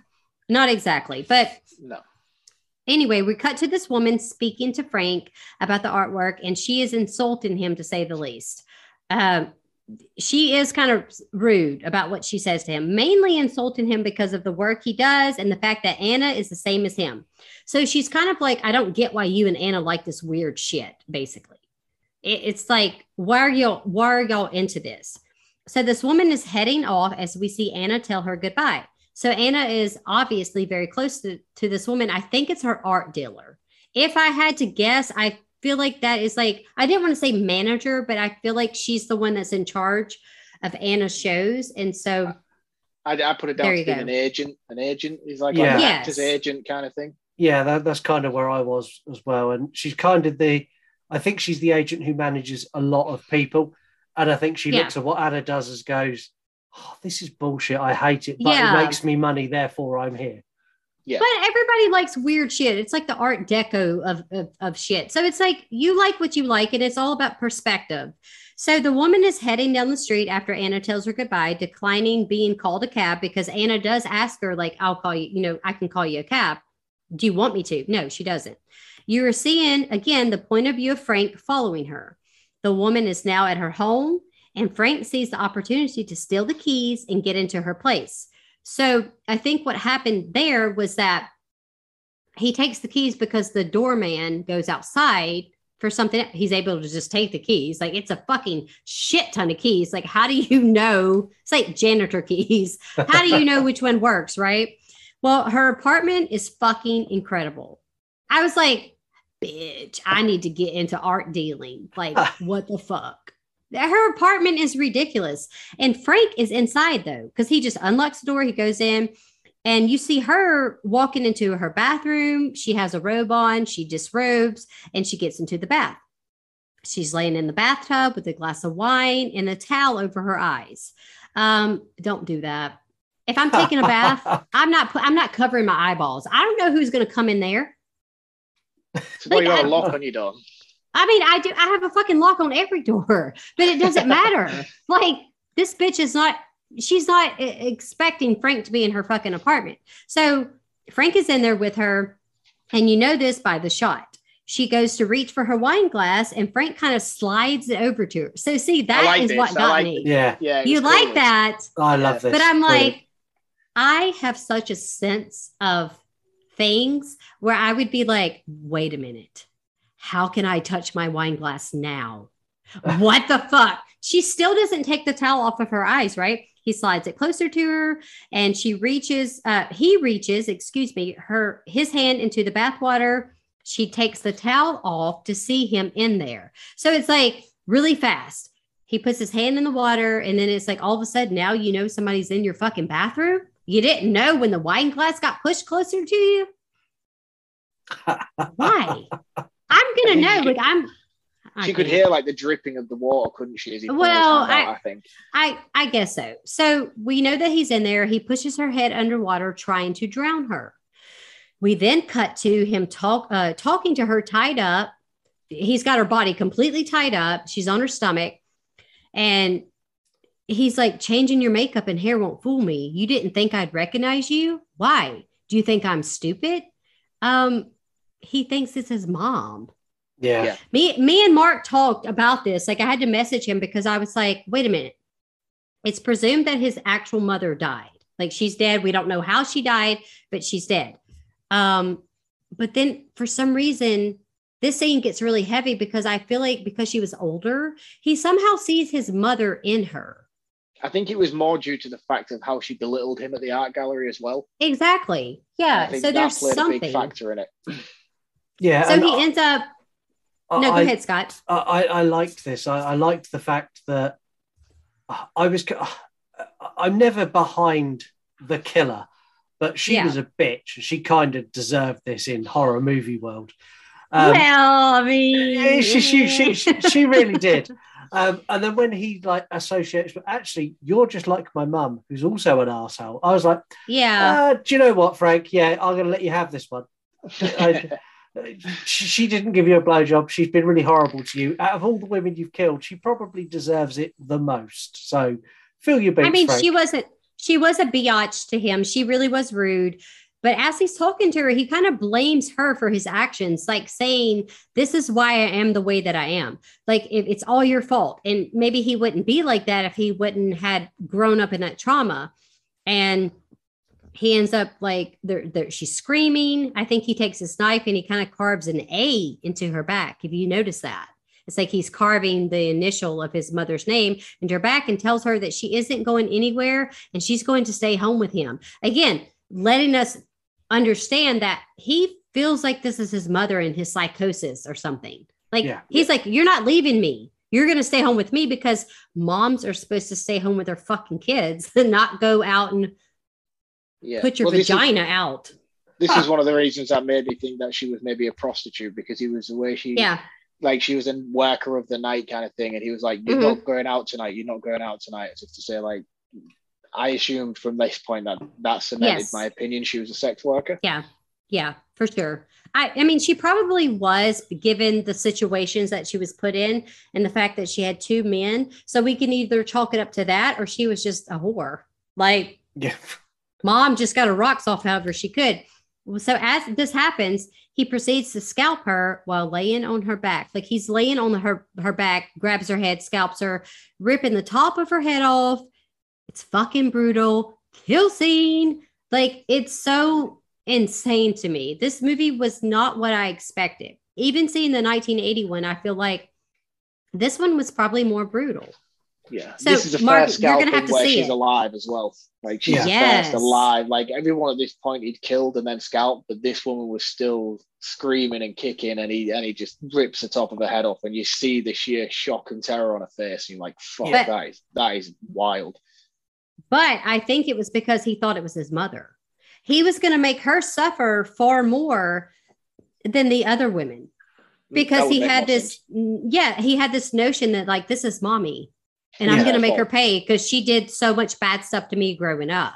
The other women, like, thank God they were dead. Yeah. I don't want to be scalped. Y'all like, this hair costs too much money. This ain't my real hair, y'all. This ain't my real color. But anyways, so we cut to Frank. We cut back to Frank scrubbing his knife and hands.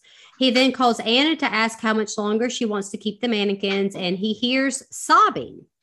He hears Anna crying. Anna lets him know that Rita has been murdered. So Rita is the name of the woman that he just killed. As he tries to console her, he asks if she needs company and that he can be there in 30 minutes. Yeah, I found this a bit, I don't know. You just invited yourself over. Like, she didn't ask you to come over. Yeah, and this is where I kind of get to the point where I'm going, this is now straight. So the way he behaves with Anna all the way up until this point is relatively normal. He's still a bit kooky and weird, but their interactions are relatively normal interactions. It's this point where he takes that one step too far. And if I was Anna, I'd be like, you're a fucking creep. Or he's like, I'll come over. I'll come over now. It's not just a normal friendship at this point, because he knows that he's in love with Anna. He knows that he's like, I love Anna and I want her. But what do you think Anna's thoughts are on him at this point? Okay, I think that Anna is perceiving him as this really good friend. But again, I'm just going to go ahead and say it, that I think she had an attraction to Frank. I think that she had some feelings for Frank. You can be friends with men or women, vice versa. That has nothing to do with it. I have male friends. You guys are my friends. I don't look at you like that. And they're lie, it's just, Heather. I was going to say, what's wrong with me? We know you do. Why y'all trying? Oh, you're making me get hot. Stop it. Anyways, look, I love you guys, but like not in that way. Okay. You don't have to worry about me showing up at your house. You live so far away from me. It's not going to happen. I don't need Lisa or Mark's wife to kill me. No, thank you. No, thank you. Because that's the thing, though. Anna really did lead him on. So up until the scene, and he knows that she's in a time of crisis, he's taking advantage of the fact, to me, he's taking advantage of the fact that she is like, I'm in need. I need to be comforted. Because we're going to get into this next scene where I'm like, y'all almost just smashed. Like, it could have happened. Yeah. But it's his fingernails. I'm just saying. So, obviously, look, he's in love with Anna. He's in love with Anna at this point. And he is talking to himself in the mirror. And we get a shot of a little boy mannequin. So, After he gets off the phone with her and he tells her, I can be there in 30 minutes, he's talking to himself. There's this little boy mannequin in the corner. And I was like, well, why? Why is that there? So that's the first time that we kind of see a mannequin that's not like a woman, but it's him. Yeah. And I was like, this is so crazy. So he is now at Anna's apartment and sees that she has company. It's her friend Martin. And they have this like awkward conversation, and Martin leaves because Martin is gay. I believe so. And it's just her friend. And he kind of is like, oh, I don't want to interrupt. Sorry. But it's like, no, Martin's like, oh, I have to go leave because I have an audition for a toothpaste commercial or some shit. I don't know. I assumed Martin was a neighbor in the apartment at this point. Oh, maybe he was, but it was also her like best buddy too. Right. I just assumed the way that he came back so quickly in the next scene. I just assumed he was like a neighbor and just heard the commotion. That's very true. So Anna tells Frank that she has gotten to a huge fight with her boyfriend, because I think that Frank asked, like, why did your boyfriend go out of town? Like, why did he just leave? But they got into a fight because he's an asshole. And Anna is really upset about all this. She tells Frank, I'm going to go make some coffee. She goes to make coffee and they sit and kind of look through some photos. Anna is blaming herself for Rita's death at this point because she feels like, I tried to call her a cab. I asked if she needed to get home safely, but because I didn't, apparently she was really close to this person who I feel like didn't really give a shit about Anna. Like, she didn't really care about you. I feel like in that profession, though, I feel like in that profession, you kind of would be. She'd speak to her all the time, checking updates and leads and things like that. Yeah. I feel like they would have quite a strong connection emotionally. Yeah, so maybe more so on Anna's part, less on... Yes, on Rita's part. Lisa watched this with me, and Lisa wasn't sure whether they were actually related. Lisa questioned whether she was a relative. It kind of leads you to believe for a hot second that, like, was this a family member? But then we know that it's really just like it's her art dealer, somebody she was close to. Well, Frank tells her to just let go and begins to massage her shoulders with those dookie ass fingers. Because I can't. You ain't touching me. Frodo Grabbins. Look, you're not going to rub me. Like, my husband works on cars, so he has dirty hands, but he knows, like, he takes a shower, like, clean your fucking fingernails. That's a basic hygiene concept that we learned when we're little. Frank don't care. Okay. He doesn't care. He takes off her sweater because he's like, oh, I'm going to rub on her. And he's still caressing her. And there comes a scene where Anna doesn't seem like she's having it because she's too upset. Because after he takes off her sweater, he kind of like pulls down her, like, she's wearing like a, what would you call it? Like a cami. So it's like a tank top type thing. He kind of pulls it down and she's just like, no, she's too upset. And Frank again tells her, look, this isn't your fault. He brings up that these other girls have been murdered. And this is where I get to what the fuck, because Anna seems extremely shocked because she hasn't heard anything about anyone else being murdered. So that's going to go back to what I said earlier, Mark, where I was like, he's watching the news. He's seeing that these bodies have been found and it's like this unsolved murder case, but Anna is oblivious. Like, she is like, what are you talking about? Yeah, so I was a little confused. Yeah. I mean, to be fair though, like in this situation, I feel like I'm personally quite oblivious to the news. I don't follow the news regularly. So if something like this was going on, I don't think I'd necessarily notice it. Whereas Frank would, because he is the pivotal point in the news article. So he will be following it closely because he knows about himself. So unless it's directly coming Anna's path or crossing, or she's turned the news on at the right time, she maybe hasn't noticed at this point. Yeah. As I said, this I think has been filmed over a short period of time. So I don't think she would necessarily notice straight away either. Yeah. I mean, me and Mark have spoken numerous times. I've got, did you see this happen today? Mark's like, what the fuck are you on about? What happened today?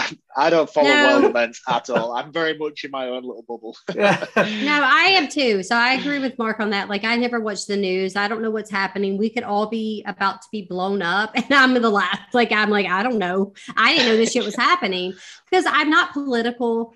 And, we don't talk politics and religion on my show. I just don't get into that with even people that I really dearly care for. I just I don't talk about it with my husband. I don't talk about it with close friends. And you guys are close friends to me. I don't get into that aspect because I hate to say this, but I think I'd just rather be oblivious. Yeah, it's a good place to be. I just don't want to know. I just don't want to know. I don't want to be stressed out.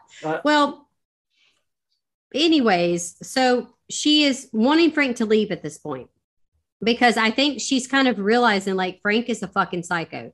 She's beginning to get scared and she starts to cry. But Frank is still approaching her. And it's like, he's like, calm down, you know, like everything's fine. Well, I think she grabs a knife at this point. She slashes his arm. He hits her, knocking her into a table, which I was like, the fuck? Like he fucking Mortal Kombat her ass into the table. Like this shit escalates very quickly, doesn't it? It did. I've got to say, this gets crazy. This scene, I went, okay, like slashed. I was like, shit. Oh, what? Yeah.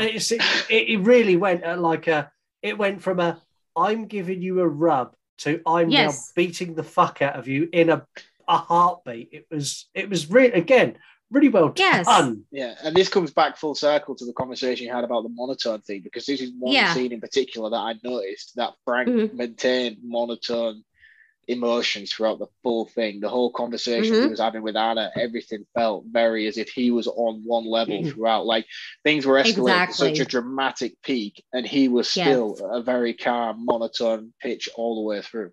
Yeah. Well, I feel like if you're psychotic, like we talked about this on True Crime. I'm shouting out True Crime again, y'all. What's up? What's up? But seriously, if you're psychotic, do you know that you're psychotic, right? Do you know that you're crazy? If you are psychotic, but you think that you're normal. That's what I think. I feel like you don't think that what you're doing is crazy. Yeah. No. I mean, all three of us are rational people. So every time we see kicking off, where all three of us are like, fuck, shit. Whereas Frank is used to this kind of chaos and abnormality in his life. So for him, it keeps him very sort of grounded in the moment, and he's just taking it all in his stride. The thing is, though, does this go back to like his past trauma, where he had to spend all that time traveling across Mordor to throw a ring into the mountain? Hey, these were troubling times in his life. I'm going to do my joke later. The molding of a man. I have to do my joke later after recording. It's too fucking funny. So I do think that this whole scene escalated very quickly, because it seemed like, how did Anna just automatically be like, you're crazy, right? Because after he knocks her into the table, they begin to struggle, and she puts I think it was an ice pick through his hand. I know she stabbed something through his hand. And I'm like, cool. Fucking ouch, right? Because that's not cool. But Martin is now banging on the door. So like you said, Mark, Martin must obviously have been her neighbor. Like he had to live close if he heard the screaming and the struggling. He's banging on the door, walks in with a bat. Frank takes the knife and just goes right for his fucking smile, because when he stuck that fucking cleaver in his mouth, I was like, bruh, you're dead. Yeah, I was like holy fucking shit. ouch. And you see everything as well. And I was like, fuck. And you can see him like gurgling on his blood. And he's like, oh. It is such a good practical effect as well. The practical effects in this movie are top fantastic. Tier. Yeah, they're really good. The scalping alone, I'm just like, how the fuck do you make that look so real? Like in your mind, you're thinking, well, I've never done this, but you already perceive it to be like, this is exactly what the fuck it would actually look like, versus like Texas Chainsaw Massacre or something where they take their face off and you're like, this is so cheesy. Like this is showing exposing tendons and brains, and it's just fucking crazy. So he does attack Martin. Anna is in the bathroom while this is happening because she's unlocked herself into the bathroom. She is calling out to Martin. Somehow, though, he gets up and he hits Frank with the bat, but Frank pushes him into the bathroom door, revealing Anna holding the knife. She is like pleading for him to leave. It's like, please leave. It's like, look, there's so much shit that's already happened. He is not leaving, clearly. And as this is happening, I think she sort of gets tangled up in I said shower curtain, but I'm not sure if it was a shower curtain or like a regular curtain. She gets all tangled in it because Frank gets her at this point. I assumed it was a plastic shower can at this point, because he used it to sort of knock her unconscious and take the life out like a breath until she passes out. So exactly with a regular curtain, I'm assuming you can breathe through it because it's material. So I had to assume at this point it's plastic. So he has her wrapped up and he's telling her to relax, to calm down. And now we cut to the streets and we see that Frank is driving again, but is approached by a police car that just takes off. Like the police car like goes up beside him and takes off. Anna is in the back seat and Frank is telling her that it's going to be okay. Now she is passed out sort of at this point. It's now daylight and Frank goes to take the curtain off of Anna, but Anna is smart because it reveals a mannequin. Anna jumps out, stabbing Frank in the stomach with a mannequin hand, which I loved. I was like, this bitch is smart. Like she's trying to survive. She is running away as Frank is going after her, but he's having these like sweet flashbacks of them together. And I say sweet because it's like he's only remembering the good times that they shared. Yeah. He's not remembering any of the chaos that he created. So as she's running, Anna does flag a car down. She gets in and the driver, like, I can't even imagine what the fuck this person is thinking. Like, this crazy bitch is getting into my car. We got to go. Well, it looks like the driver hits Frank, but the car crashes like into a pole or something. And at this point, I'm like, okay, the driver is dead. He's injured. If he's not dead, he's injured bad. And Anna, who has been thrown out of the windshield, she's barely clinging to life at this point. She's just like, Frank is like, why did you do this? And it's like, bitch, you were trying to kill me. Like I had to run away. And I found it so crazy because she's literally about to die. Like she just killed herself almost. And Frank tells her that he never did anything to hurt her. He never hurt her. And as he's saying this, he is bringing his scalpel out because it's like, you're fixing to like scalp her. The next shot is Frank holding a ring box and taking the ring out of it to put it on a mannequin's finger, which kind of confused me for a second because I thought like, okay, is he perceiving that to be Anna? Yeah. Like the mannequin's wearing a wedding dress, right? Yeah. So because he was in love with Anna, he perceives that to be his bride. Like, I'm going to give you the ring and everything. Well, the mannequin happens to be wearing the scalp of Anna. So as Frank is taking the mannequin back, he is running into each of the women that he murdered. And this scene is so fucking crazy. Like the whole ending had me going bonkers. I was like, what the fuck is happening? They're taunting him and he's speaking to them like he doesn't know them, though. It's almost like he's just being taunted by strangers. But Anna is the only woman that he actually wants because you see all of the women are displayed. They are in real life, but they're all bloody and hurt. Yeah. But Anna is not. Do you notice that she's on the bed and she's fine? Yeah. She's not bleeding or anything. Well, all the women are now surrounding him. And this part is the fucking actual titties to me. Like I love, this is so crazy, but I loved it. They're like ripping his flesh apart. Yeah. Pulling him apart like a mannequin. Yeah, exactly. But I loved it because the way it was shot and the way it was done, I was like, this is fucking scary. Like this guy has went so far-fetched that he's having arms being taken off. They're ripping into him almost zombie-like. And, you know, they end up doing all of that. They rip out his intestines. His skin is ripped off, exposing this terrifying face that looks lifeless. And this was the scariest part to me. The scariest part was when Frank's skin is taken off his face. Yeah, so I had to assume in this point that this was sort of the metaphorical representation of Frank's death, dying from his injuries from the crash and the stabbing and all the rest of it. And this was him dying, and in his last sort of dying moments, this is what he's visualizing. It's so fucking scary though. Like his face is like that is fucking terrifying. That was worse than the scalpings. That's worse than the other killings to me because he looked somewhat is so bizarre looking. Like how do you? I've never ripped my skin off my face. I don't want to, but no. And again, they took it to it's scary. This kind of showing his psychosis. They do so well because at this point you're fully aware that this is not happening. You know it's not happening. But it's not. You understand that to Frank, this is real. This is what Frank is seeing. And to do that in any movie is hard.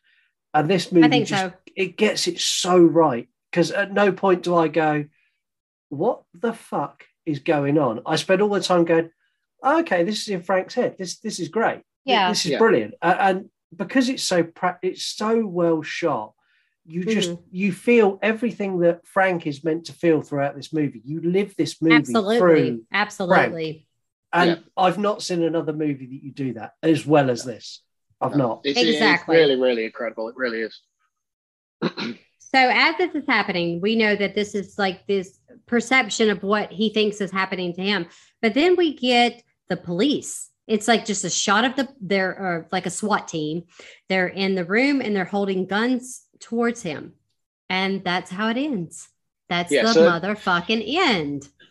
Yeah, so he's asleep in the cupboard, isn't he? He's in the cupboard that he sort of hid in as a child and watched his mum through and all the rest of it. So obviously at this point, the FBI are clearly closing in on him, which makes me the idea that the news articles and everything else that we've wondered about at this point are real.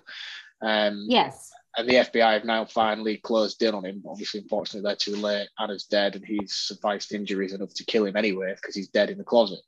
Yes. I thought it came around full circle, completely perfect for me. I mean, French kiss, it was amazingly well done. Yeah, French kiss. I like that. Not chef's kiss, but French kiss. Well, it's a French episode, isn't it? Oui. I don't know any French. I took French in junior high school. Like I took like a year of it and I was like, I don't know, like what the fuck is like our teacher was actually from France, like straight up, like his I think that's what it was. Like his accent was so different than Anna's accent in the film. And so I'm like, has she just my been accent's completely different to Scott's and we don't No, it is 3 hours away. But you have almost and this is the closest thing that I could compare it to. So correct me if I'm wrong, because I'm not very culturally inclined, but when I hear your accent versus Scott's accent, I'm hearing a little more almost like a Scottish, like there's something different about it. Yeah. I'm more northern cave dweller than Scott. Yeah. Okay. I got you. We're more sophisticated here down in the south. Yeah, unlike you, Heather. Scott speaks the Queen's English from where he's from, whereas I'm just sort of feral wasteland parts of the English coast. Yeah. So it's basically like Austin Powers meets the Leprechaun. That's it. Exactly, yeah. But I love it. It's very endearing that you guys don't live that far apart because you guys actually got to meet. And I don't think everybody knows that you guys actually got to meet in real life. Yeah, we did. We did. I love that. Human connection, yes. Yeah. I love that. I'm so jealous. Like, I'm like, I want to go there. I've said this to you loads. Cool. You need to come over. You need to bully your husband and make it happen. Yes. We will. No, he wants to. Like, I want to travel. I've just never been on a flight that long, and I know it would be a long flight. And then I would be like, "Where the fuck do I go?" Because you and Mark live so far. Well, it's not so far apart, but different. We would make arrangements to meet we'd meet you wherever. It's so cool. Like the UK is not that big. We'll meet you wherever you land, Heather. See, I wouldn't even know, so I have to research that. And that's something that we have to discuss off recording, because I'm like, where the fuck do I go? Like, I don't know anything really about the UK, so I know I want to go there because, like, obviously, land somewhere, and we will find a bar that is local to where you land, and that will be it. Yeah, that's all we'll need. It's on my bucket list. It's actually going to happen soon. So you guys don't be scared. I will not scalp you. Like, everybody will hear my accent. So I'm really like excited to go to another country, and people will be like, what the fuck? Yeah, like, just do your Mary Poppins accent when you get here. You'll be fine. You'll fit right in. You have yes. Yeah. The second you land till the second you leave, you have to stay in your English accent. Oh my God, it's so bad. You would get arrested. Please don't do that. I'm not going to do it. This is the thing. Like, I do it for you guys because you guys just are hilarious, and we have a good time talking, and we have a good time podcasting. But like, honestly, the only time I ever did it for more than like once or twice was whenever my daughter went to see One Direction. Of course, she loves Harry Styles. Who doesn't? Have you seen him? I'm like, bitch, I love him too. He is so cute. So we went to see them. And of course, they're from different parts of the UK. So you have a little bit of a different accent per each of the members of the band. But she was obsessed with Harry Styles. And so I was like, okay, I'm going to talk to her in the accent for the 2 weeks leading up to the concert. And she was over it. She's like, Mom, stop. And I was like, oh, but you don't want me to talk like this? Like, what is the matter? and she's like, stop it. And I'd be like, I would literally only answer her in the accent. And she'd be like, what are we having for dinner? I was like, oh, would you like a spot of tea? I don't know. Like, it's so ridiculous. And she's like, stop it. Stop it. Spot okay. Of tea. I don't think I've ever That's said what you're spot supposed of to say tea in my life. Yes, you say that. You're actually not from the UK. You don't know anything. Yeah. He's a traitor. Yeah, no. Mark's from the north. They don't say spot of tea. They say flagon of tea. Yeah, we just bang our chest to go. Flagon of tea. Like, I don't know what that means. I don't know what that means either. Look, I'm like, do you want a fucking cup of tea, bitch? I don't even drink tea. But anyways, okay, we're gonna stop talking about my horrible accent and the fact that I am basically insulting your country. So sorry. So sorry. So now that we're at the end of the movie, of course, we get into the what did we learn section, which I know is Scott's favorite part. So I cut my lessons down because I have 2 guests. So I like to be able to give everybody a chance to showcase. So we're going to start with Scott. What did we learn? Wash your fucking hands. Yes. That is the first thing we learned. If you're going to go and meet a lady, whether you're going to kill them or not, wash your dirty fucking grubby hands. Yes, Hunty, do that. Yeah, that's the first thing we learned. And I've got one more. Mm-hmm. And I think this is a lesson for just life in general. Okay. If you are going to kill somebody, dispose of the bodies. How shit was this guy as a serial killer? I don't know. At no point did he make any attempt to hide what he's done. He's like, I'm going to kill you and I'm going to scalp you. And do you know what? I'm just going to leave you there. I know I've killed you in a hallway, but it's fine. No one will know. I never got that. One thing I noticed from the vomiting scene as well, the whole time that vomiting scene early on in the tattooed girl's apartment, I was like, you are literally just spraying DNA everywhere. What are you doing? Yeah, and he made an attempt, like he wipes the toilet seat, but there's a big dollop on the floor. I was like, why are you not cleaning that up? He's a bad. If you're going to be a serial killer, I mean, don't be a serial killer. But if you're going to be, at least make half of an effort not to get caught. Yeah, like that's my advice. Okay, Scott, wonderful. I also agree with you because I'm like, where did the dead bodies go? Like, where did you put them? But now it's Mark's time to shine. So, Mark, what did we learn? I learned that building relationships has been difficult for Frodo since leaving the Shire. I'm going to choke on my wife. I fucking nearly spat my beer all over the computer. Hold on. Like, seriously, how much coughing can you put in a podcast? Oh, there was a lot. We just did it. Oh, my God. And also, this one might be slightly offensive to you, Heather, and I do apologize, but internet dating is for lunatics. I don't care. Guess what? Look, that's me. I don't care. It's fine. I was lucky not to meet my husband. Like, he wasn't a lunatic, obviously. And he's a really sweet guy. And he's super submissive and totally opposite of how I am. So in meeting, it was more like I'm the aggressor. Like, that is my personality. I think you guys know that by now. Like, I'm far more aggressive. And he's just kind of like, okay, whatever you want to do. And I'm like, but I love you because we're so polar opposite, but somehow we make it work. We've been making it work for 8 years. It works. So find your polar opposite. You can get on a dating website. It's fine. If you're real lonely, just don't talk to Frank. Don't talk to Frank. Yeah. I feel like if my wife left me tomorrow, I feel like I would die alone. Funnily enough, when we met, we spoke about this and I said to Mark, if it happened, if God forbid me and Lisa ever split up, internet dating would not be for me. I would be that guy in the bar still trying to talk to people in person. Hello, how are you? Can I buy you a drink? Hello. Hello. All right, love. Are we Mrs. Doubtfire? Like, what's happening? Like, I don't know. Oh, hello there.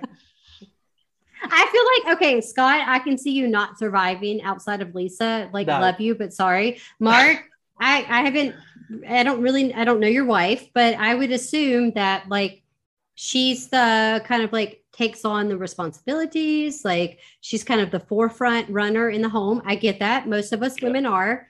So I feel like you're going to die too. Sorry. Rest in peace. Yeah. I hope she never leaves me because it's going to be a very sad, lonely life for me if she does. If she does, and you do internet dating, maybe reach outside of your like. Don't find anybody else that's in the UK. Like, you want somebody crazy? I'll just take up to be like one of them prison pen pals. I'll just start writing to women's prisons and stuff. That'll keep me entertained for a while. Which is amazing. Great. That's great because then we get to do an episode of True Crime on Mark. Yes. I don't want him to die. Like, oh my God, no. Please don't. Okay. Stay alive, please. It'd make a good episode though. Could you imagine? Could you imagine the ratings?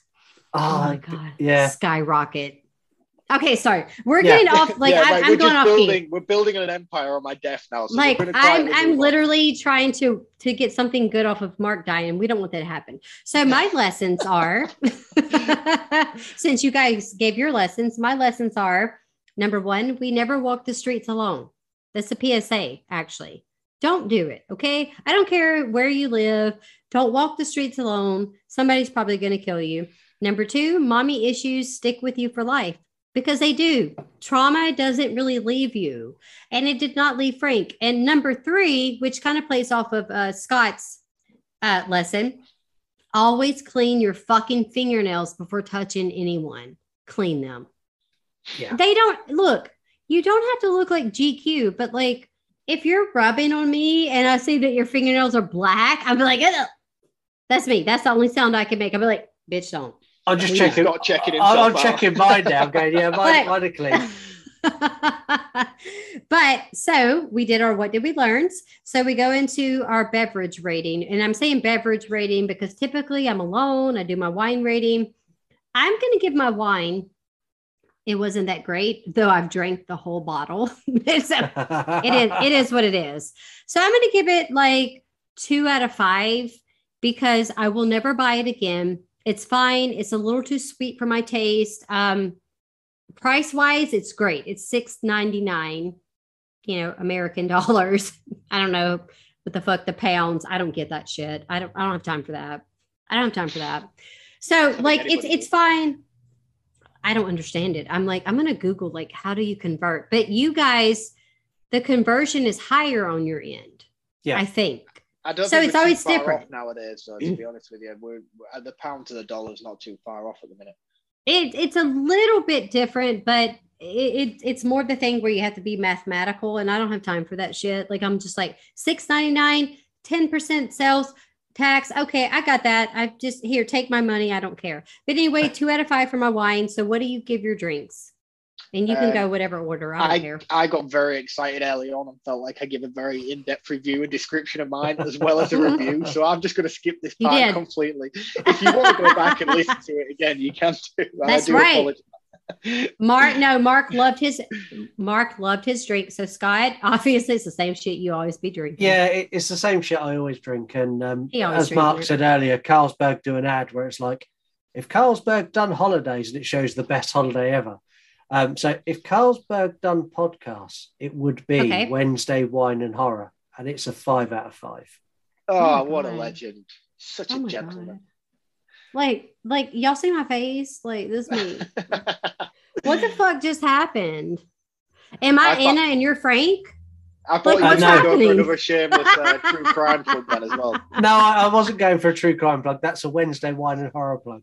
Scott is my pal, and he's been my pal for quite some time. As well, a lot of people won't know this, but Scott started his podcast after I started mine. I started in January of 2021. So you started what, March? Yeah. March. Okay. So we connected, we became friends, and your shit is just fucking blasting off. Like it's so incredible. It's our shit now. It's our shit. Well, it kind of, hey, it's all three of our shit. Yeah, we're in a all of our menage a shit. trois. Yeah. Like, what the fuck? Okay, we're in a very, very, let me point this out, non-sexual menage a trois. Okay, because we all podcast together, and Mark, of course, podcasts with Scott. I co-host with Scott. So it's just a lovely little family. If we tie it full way round, we've also got Elise, horror review girl. I love her. Who does YouTube. So that's this is me. It's a foursome. Love her. Oh, what do you call that in French? Don't twat. Like I don't know any more past three. I can speak basic French, so I can ask for a beer. I can ask for 20 cigarettes, which now I don't smoke, I don't need. And I can ask if you'll go to bed with me tonight. That is the limit of my French. Oh, wait. I feel like that's all you need to survive, is it? No. I have to hear this. How do you say I want to go to bed with you in French? Voulez-vous coucher avec moi ce soir? Oh, okay. What is I'm going to say that shit when my husband gets home. I had a misspent youth where I traveled a lot. Okay. Again, traveling is on my bucket list. One day I'm going to come meet you guys, and you're probably going to be a little scared, but I promise there will be no scalping. There will be nothing weird. I hope they have good wine there. I hope that I'll have some good drinks there, because I don't drink beer. So I need like a good drink. And so we'll have to talk about that, and you can recommend something that I would actually like there, because I don't know how the beverages flow. Vodka's good. Oh, I like vodka. Yeah, you'll be fine. Pretty much anything you can get there, you can get here. So don't worry too much. Okay, I'm good. All right. So you guys, we did our What Did We Learn? We talked about a bunch of other shit, because this is what happens on Wednesday Wine and Horror. We just go on tangents, and I don't actually give an actual fuck, because this is the way that I do my shit. So we're going to end this. And I want to give a huge thanks to Scott and Mark for joining me on this episode. Like, you guys are like, would I say you're ace? Is that right? Yeah. You're ace? Yeah. I'm trying. If you're from the 90s, yeah, of course. No. I'm gonna cut this shit out. We can cut that out. I was trying to be sweet.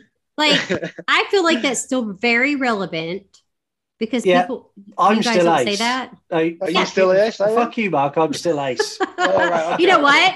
You know what it is? Okay, so me and Scott are the same age, but Mark, you're younger.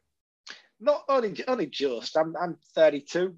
But Okay, I have but an apprentice. I have an apprentice who's 18, and he works for me. And he comes to work with the most ridiculous shit. His new thing at the moment is bougie. What? I don't know what bougie means, but if he's like, oh yeah, that's like fancy. Okay, yeah, so when someone says that, they're like, oh, I'm bougie as fuck. It means that they're upper class. Yeah, I'm like, you little dickhead, get in the van, you're doing my head in. And he's like, he's like, you're not do you bougie. think that? I'm like, we do some work. I'm like, oh, how do you think that looks? He's like, oh yeah, that's proper bougie. I'm like, you're an embarrassment. Go away. You cannot He's say 18. He's 18. He's barely alive at this point. That's the way I look at it. I have a 19-year-old daughter. I'm just like, you're nothing. You don't even know anything. So shut up. Ring his mother and have some words, I think. I bet he does know how to use internet dating, though, which puts him one step up from you and me will ever be. Yeah, they live on it. They live on it to these kids these days. Yes, they do. But that's because nobody meets anybody organically anymore. You don't go to a pub, a bar, a grocery store, whatever it may be. You don't just like, this is not a meet cute, right? This is not a film. We're not like, oh, I went to go buy some fucking broccoli and I just met the love of my life. No, it doesn't happen that way, because we're in 2022 where everything is technologically savvy. So in order to meet somebody, you kind of have to, I'm just saying. Yeah. But, I mean, when I was growing up, it was a case of like, I'm going on a date. I met this girl at the pub, or I met this girl at the gym, or I met this girl. Yeah. These days, they just described you which app they met this certain person on. I'm like, fuck's sake.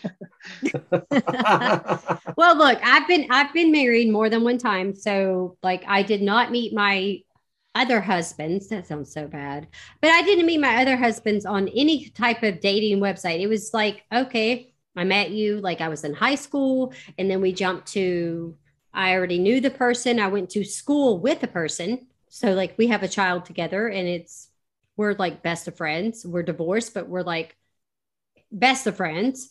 And then I meet my husband now on a dating website, and I almost got off of it. Crazy enough, I was like, I can't do this. This is fucking stupid. Everybody's trying to send me dick pics. I don't have time for that shit. Like, I don't want to see your penis. Like, nobody asked you to send me that. And that's the problem these days. Everybody is like too coy. Like, I'm going to send her a dick pic. Unless you're Frank's mother, it's not going to work. Frank's mother's definitely into dick pics. Oh God, she's into a lot of shit. But anyways, you guys, so I do appreciate you coming on. I appreciate you dealing with my banter, with my drunkenness, because my husband has to deal with it soon. So sorry, Stephen. Love you, but you're going to deal with this shit. And I want to give thanks to everybody else that listens. Look, if you want to be nicer to me, you can go subscribe, give me a follow under Wednesday Wine and Horror, give me a 5-star review. Like, come on, do it, because you're not doing anything else. And before I end it, where can everybody find you? Because I don't want to be, salty, but like, obviously I know where I can find you guys, but like, tell everybody where they can find you. Well, they can find me at You Run Podcast. I'm on Instagram, Twitter, and TikTok. Search, TikTok. Yeah, TikTok. I've got quite into TikTok recently. Anyway, that's a different conversation. Yes, I can do it. Search You Run Podcast wherever you listen to podcasts, and you'll find me. I'm going to take this bit from Mark. In fact, Mark, what's your Instagram handle? I was literally going to open up with. Come on, Mark. You know it. Instagram, and Scott, where can you find me? Yeah, so you can find Mark. Damn it! At MW_horror_reviews. Because Mark doesn't know his own Instagram handle. Also, you can hear Mark on the You Run Podcast every single Tuesday. Let's just take this moment to plug the podcast, because fuck the Instagram page now. Plug it. Come on. I am co-host on the podcast now, and that is much more important. I would rather you went and listened to the podcast and come and checked out my page. If you like the podcast, then come and check out my page. But go listen to the podcast first, because it's awesome. Or do it either way round. It's mwhorrorreviews.com or yourunpodcast.com. We're easy enough to find. See, I can remember my website. But you can't remember your fucking Instagram handle. It's at got all. a lot of complications to it. No. Look, dear, it is not. It's like MW_horror_review. Like, it's not that fucking hard. MW horror __. No, you guys. Look, you guys. You can find these guys. They're easy peasy to follow. They're fantastic. I suggest that you follow them, because if you don't, I might scalp you. Go follow them. They're incredible. Mark does really, really fantastic horror movie reviews. And if you're not following him, I don't know what the fuck you're doing with your life. Like, you literally have to follow him. He puts a different spin on horror movie reviews for me, because I read, like, you can read whatever on IMDb, right? You can go read the reviews. It's just some asshole writing a bunch of shit. Mark actually puts in the dedication of giving you a full on review. And I love them, because I be liking all your shit. Like, I be like, comment, like that's just me, because I like to support my friends. I hope that you guys support me. I hope that you guys support Mark and Scott. But guys, it's time to end. Until next time, stay boozy and always stay spooky.